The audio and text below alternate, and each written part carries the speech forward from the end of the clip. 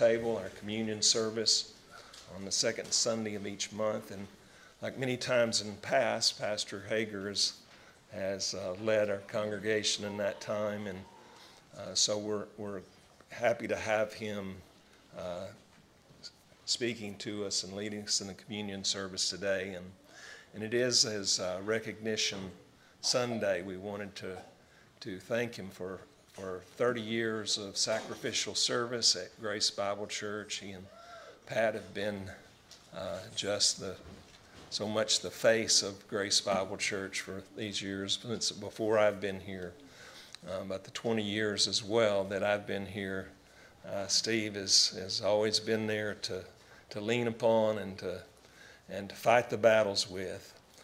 So we're just happy to have him leading us this morning, and know it's going to be a great blessing to you. Steve, if you would come.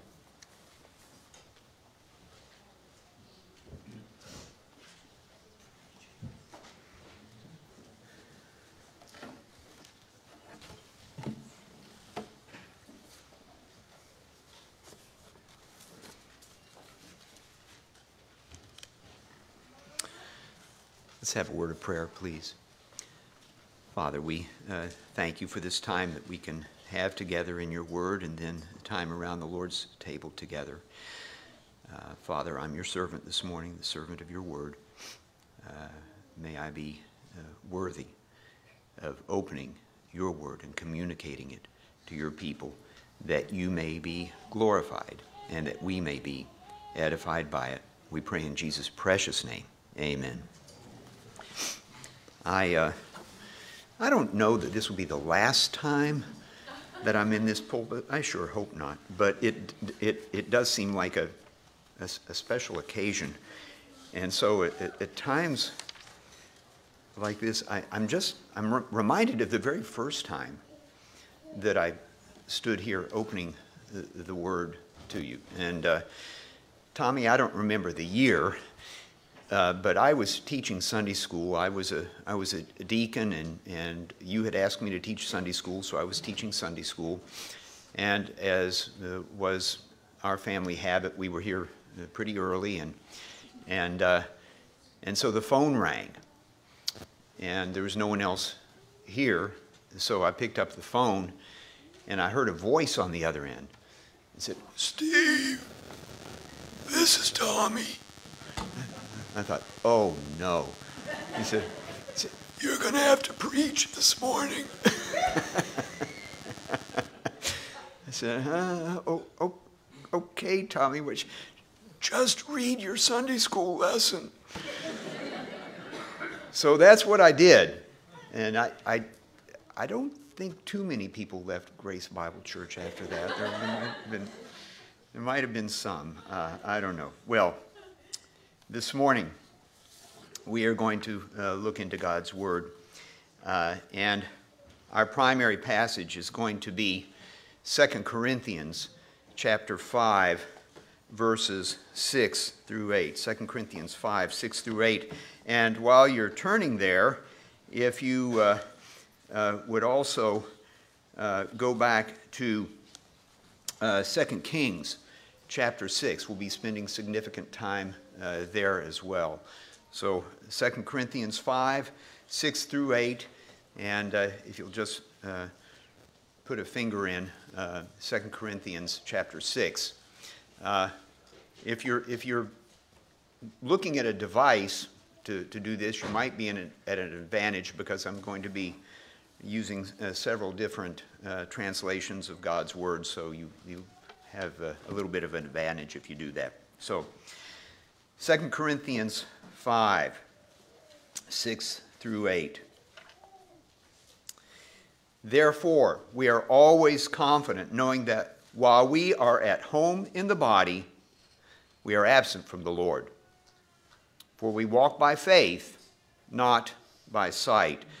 For we are confident, I say, and willing rather, to be absent from the body and to be present with the Lord. Now, the central idea that I want us to look at this morning is in verse 7. For we walk not We walk by faith, not by sight. So as we go back to verse 6, which we just read, we have the word therefore. Most of you know the old axiom that if a verse starts with therefore, you need to find out what it's there for. So I want us to look at some context that will help us with that central thought of walking by faith and not by sight. Now, unfortunately, we have to go further back than the beginning of chapter 5, because chapter 5 starts with, for we know that if our earthly house of this tabernacle were dissolved, we have a building of God, and so on. So that doesn't help us very much, does it? Because it's like Paul is starting the chapter in the middle of a thought. You know, the chapter divisions are not divinely inspired. Those were introduced in the Middle Ages, and it's wonderful they were. We have a way of navigating through the Scriptures, but they aren't always put in the best places. For we know that of our earthly house of this tabernacle. So we need to go back further than the beginning of chapter 5. So I'm going to start, I didn't tell anyone this, I'm going to start with chapter 3, and we're going to go through the whole, no. We'll get out at about 2 or 3 this afternoon. But we do need to look especially at verses 17 and 18 of chapter 4. Before we do that, though, I want to tell you something that I observed that I think is important to what we're saying. In chapters 3 through 5 of 2 Corinthians, Paul develops his arguments of various things, the superiority of the new covenant, of new covenant ministry, of the difficulties of new covenant ministry, and all of this. He develops these ideas through contrasting pairs of ideas. In fact, in 2 Corinthians 3 through 5, I counted at least 24 contrasting pairs of ideas. So let's just look, please, at verses 17 and 18 of chapter 4. And I think that will help us when we get back to our passage. 17 and 18, verses 17 and 18 of chapter 4. For our light affliction, which is but for a moment, worketh for us a far more exceeding and eternal weight of glory, while we look not at the things which are seen, the Greek word blepo, meaning to perceive with our physical eye, not at the things which are seen, but at the things which are not seen. For the things which are seen are temporal, or temporary, but the things which are not seen are eternal. Okay, now look at this. For our light affliction, we have that contrast with weight of glory. Light affliction, weight of glory. For our light affliction, which is but for a moment, worketh for us a far more exceeding and eternal. So moment contrasts with eternal. Our light affliction, which is but for a moment, worketh for us a far more exceeding and eternal weight of glory, while we look not at the things which are seen, but at the things which are not seen. Contrasting pairs again.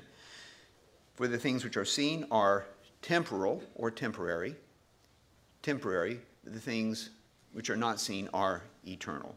Temporary and eternal. So you see what I'm talking about. We have these contrasting pairs, and this 3-chapter segment is just full of those kinds of things. Now, at this point, I want us to skip ahead to our main verses, verses 6 through 8 of chapter 5, which we read a few moments ago. Those verses are going to reiterate the same thought as verses 17 and 18 of chapter 4. So, in verse 18 in chapter 4, that which is temporal versus that which is eternal. And in verse 6 of chapter 5, we have the idea of at home in the body and absent from the Lord, which is our temporary state, our temporal state, versus in verse 8, present with the Lord and absent from the body, which is our eternal state. So you see what I'm saying? Is that clear? It's clear, perfectly clear to me, but that doesn't mean it is to you. You see what I'm saying? That we have those two passages of Scripture, particularly verse 18 of chapter 4, and then verses 6 and 8 of chapter 5. But the difference, the subtle difference in those two passages is that verse that's sandwiched in between 6 and 8, verse 7. Because what verse 7 is going to do is tell us how we, in this temporary state that we're all in right now, are able to have an eternal mindset. For we walk by faith, not by sight. Now, you remember a few moments ago, I emphasized in verse 18 of chapter 4 the word for seen, which was blepo, the Greek word blepo. Here, in verse 7, we have a completely different word used for sight. We walk by faith, not by sight.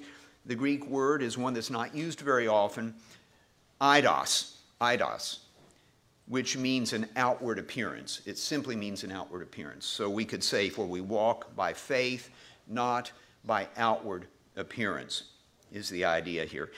As I was reading this, as I was meditating on it, I have to tell you, I have some friends, one in particular, who asked me earlier this week, are you doing okay?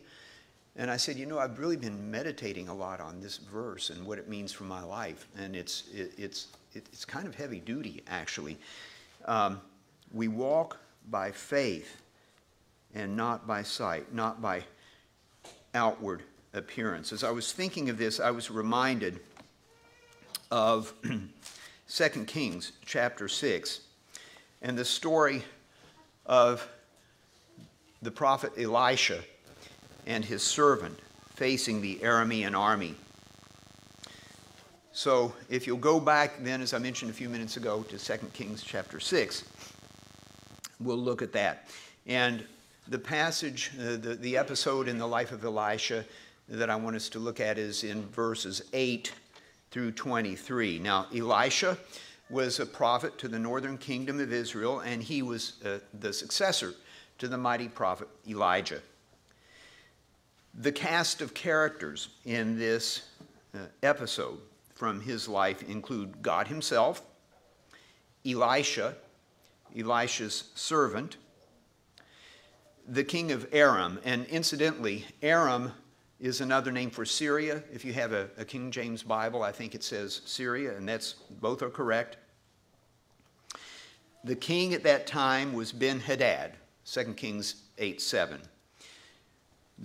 Another cast of characters, raiding bands in the army of the Arameans, horses and flaming chariots of fire, the army of God.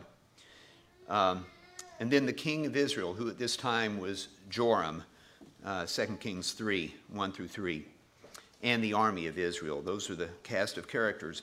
I'm going to read this whole segment here just to make sure we're all on the same page, so to speak. So 2 Kings 6, starting with verse 8 and going down through verse 23. When the king of Aram was waging war against Israel, he conferred with his servants, "My camp will be at such and such a place." But the man of God, that's Elisha, sent word to the king of Israel, "Be careful passing by this place, for the Arameans are going down there." Consequently, the king of Israel sent word to the place the man of God had told him about. The man of God repeatedly warned the king, so the king would be on his guard. The king of Aram was enraged because of this matter, and he called his servants and demanded of them, "Tell me, which one of us is for the king of Israel?" One of his servants said, "No one, my lord the king. Elisha, the prophet in Israel, tells the king of Israel even the words you speak in your bedroom." So the king said, "Go and see where he is, so I can send men to capture him." When he was told Elisha is in Dothan, he sent horses, chariots, and a massive army there. They went by night and surrounded the city. When the servant of the man of God got up early and went out, he discovered an army with horses and chariots surrounding the city. So he asked Elisha, "Oh, my master, what are we to do?" Elisha said, "Don't be afraid, for those who are with us outnumber those who are with them." Then Elisha prayed, "Lord, please open his eyes and let him see." So the Lord opened the servant's eyes, and he saw that the mountain was covered with horses and chariots of fire all around Elisha. When the Arameans came against him, Elisha prayed to the Lord, "Please strike this nation with blindness." So he struck them with blindness according to Elisha's word. Then Elisha said to them, "This is not the way, and this is not the city. Follow me, and I will take you to the man you're looking for."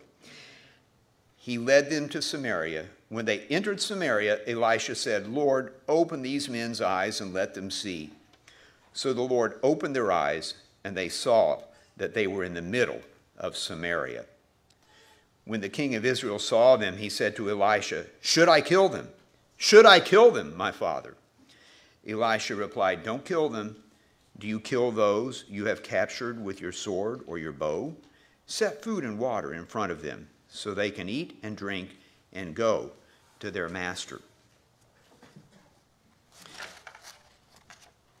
We have there that great account. Somehow, King Joram of Israel was always avoiding ambush by the Aramean raiders. When the king of Aram found out that Elisha was tipping off King Joram, he sent his army to capture Elisha. Now, I don't know why it didn't occur to the king of Aram that the same God who could tell Elisha for the sake of the king of Israel could tell Elisha for his sake, but somehow that didn't occur to him. But they did. He sent a great, a mighty army, and Elisha and his servant were surrounded. Elisha's servant saw this and realized they were in deep trouble. The temporal eyes of frail men would indeed see nothing but trouble when surrounded by the enemy. This servant says what you and I would likely say: "What shall we do?" In fact, he says, "Alas, master," or "Oh no, master." If you or I get bad news, we might say the same thing. What's going to happen in the current crisis in Ukraine? What's going to happen? What shall we do with skyrocketing gas and grocery prices? Threat of nuclear war with a madman in control in Russia. Alas, what shall we do? We walk by outward appearance and not by faith. Trouble at home with soaring crime rates, rampant abortion, and redefinition of marriage to support anyone's lust. Alas, master, what shall we do? Trouble in our homes, even in our Christian homes. Marriage is in trouble. Broken relationships between parents and children. What shall we do? We walk by sight and not by faith. But Elisha, walking by faith and not by sight, said, "Do not fear, for those who are with us are more than those who are with them." Verse 16. What would you have thought if someone said that to you? "With all due respect, master, I'm not sure you see the reality of this situation here. It's you and me surrounded by this huge army, and I don't see the cavalry coming to rescue us." I mean, master, I'm not a pessimist. I'm just a realist. I see the reality of this situation. We are outnumbered. We are doomed. So when Elisha asks God to open his servant's eyes to the real reality of the situation, this servant can be calm and confident, as Elisha already was. he was quiet. In fact, we don't hear from this servant again in the rest of this episode. Was he convinced at that point, seeing God's horses, God's chariots of fire? Was he convinced of God's providential care at that point? I think he was. I think he was. So, as Elisha had asked God to open the eyes of his servant, he now asks God to blind the Aramean army. What happens next is filled with irony, I think. There's no doubt that the sudden blindness of the Aramean army was a miracle from God, but I think there's another miracle going on here. I think it's miraculous that they followed Elisha, especially when he told them exactly where he was taking them in such a helpless state. They had to believe it was a death sentence. When they arrived before King Joram in Samaria, Elisha again prayed for open eyes. He had asked God to open the eyes of his servant to behold God's strength and protection. And now he asks God to open the eyes of the enemy of God. And when they were open, they could see they were in the midst of the king of Israel and the army, and they could see what terrible peril they were in. There's more to the story, and it's significant. It deals with God's mercy toward his enemies. But I want to stop right here because I want to draw some applications to 2 Corinthians 5:7 based on this episode in the life of Elisha. The Christian is characterized by 2 Corinthians 5:7. We walk by faith, not by sight, not by outward appearances. Well, but do we? Sometimes I'm surrounded by Arameans, and you are too. Seemingly hopeless situation. You fill in your own hopeless circumstances. Alas, my Lord, what shall I do? Elisha prayed that the eyes of his servant would be open. Now, a better prayer for us as the family of God is found in Ephesians 1:18 through 20. You can turn there if you want to, or you don't have to. Ephesians 1:18 through 20. Paul is going to pray for three things for the people of God in Ephesians 1:18 through 20. Paul says, I pray that the eyes of your heart may be enlightened so that you will know what is the hope of his calling. The Arameans may do their worst, but they can't extinguish the hope that you have in Christ. I pray that the eyes of your heart may be enlightened so that you will know, too, what are the riches of the glory of his inheritance in the saints. The Arameans may take the form of marriage failure, cancer, financial collapse, but they can't take away the riches of the glory of his inheritance, which is the absolute certainty of the literal physical resurrection of our bodies to everlasting life in the presence of God. I pray that the eyes of your heart may be enlightened so that you will know, third, what is the surpassing greatness of his power toward us who believe. These are in accordance with the working of the strength of his might, which he brought about in Christ when he raised him from the dead and seated him at his right hand in heavenly places. We walk by faith, not by sight or outward appearance. The outward appearance is that the Aramean army looks strong. It looks powerful. Your circumstances appear overwhelming. Yet by faith in God and the truth of his word, we know that he who raised up the Lord Jesus exercises this same power toward those of us who believe. Yes, we as believers are called to walk by faith and not by sight.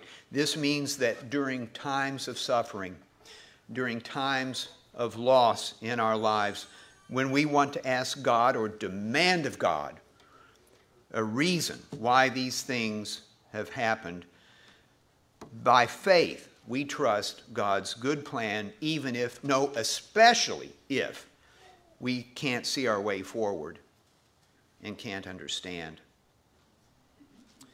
In a general sense, we can claim the promises of God concerning our suffering. The more we claim these promises and meditate on them, the more our faith grows. But you know, when things happen that can never be explained, things we can never understand in this life, even when the promises of God leave us with unanswered questions, the most important thing is to, by faith, leave those unanswered questions with God. I want us to see, don't turn there, just listen to me. I want us to learn something of the heart of God, to learn something from the heart of God, from Lamentations chapter 3. Verses 31 through 33.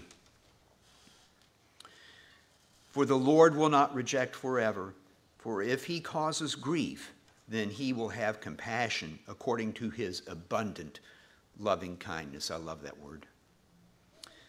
For he does not afflict willingly or grieve the sons of men. Ray Stedman says this concerning those verses. God does not willingly afflict or grieve the children of men. If it is necessary for our growth and spiritual well-being, he will allow grief to come into our lives, but he also shows us his unfailing love. When we hurt, he hurts with us. When we cry, he mingles his tears with our own. As a loving parent, he knows the heartache of a hurting child, of hurting for a child, even when he must afflict that child to bring about repentance. At those times when God must cause grief in our lives, he also has compassion for us according to his abundant love. Unquote.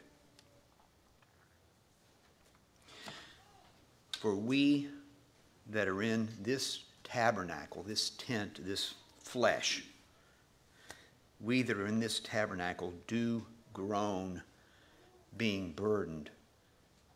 Not that we would be unclothed, meaning not that we would be without a body, but that we would be clothed upon, that we would have our resurrection bodies. That mortality, death, might be swallowed up of life. 2 Corinthians 5:4. We walk by faith, not by sight.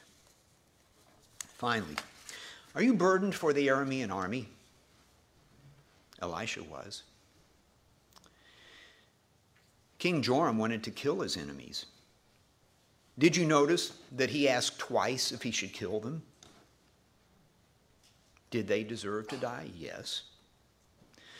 But Elisha told King Joram not to kill or even judge them, but to bless them. How badly do you want to see blind eyes open? How badly do you want the enemies of God, anyone who has never trusted in the Lord Jesus Christ as Savior, to have their eyes open to their peril?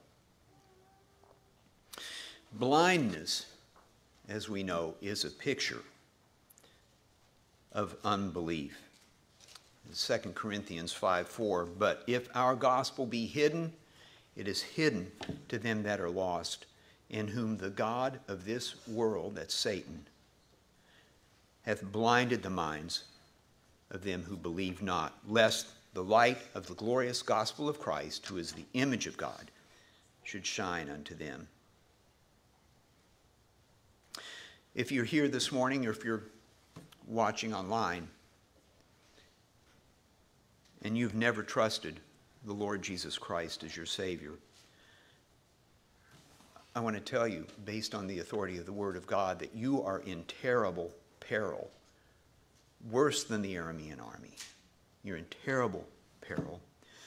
The one who has the power to cast you into hell, Luke 12:5, is standing before you at this moment. And I pray, God, open the eyes of those who hear my voice but are blind. God has the desire and the means to save you. You can't do it yourself. No outward appearance, be it by good works or by stirring up yourself to some kind of reformation of behavior, can save you. Only by faith, by trusting that Jesus Christ alone took the penalty for your sins on himself, can you be right with God.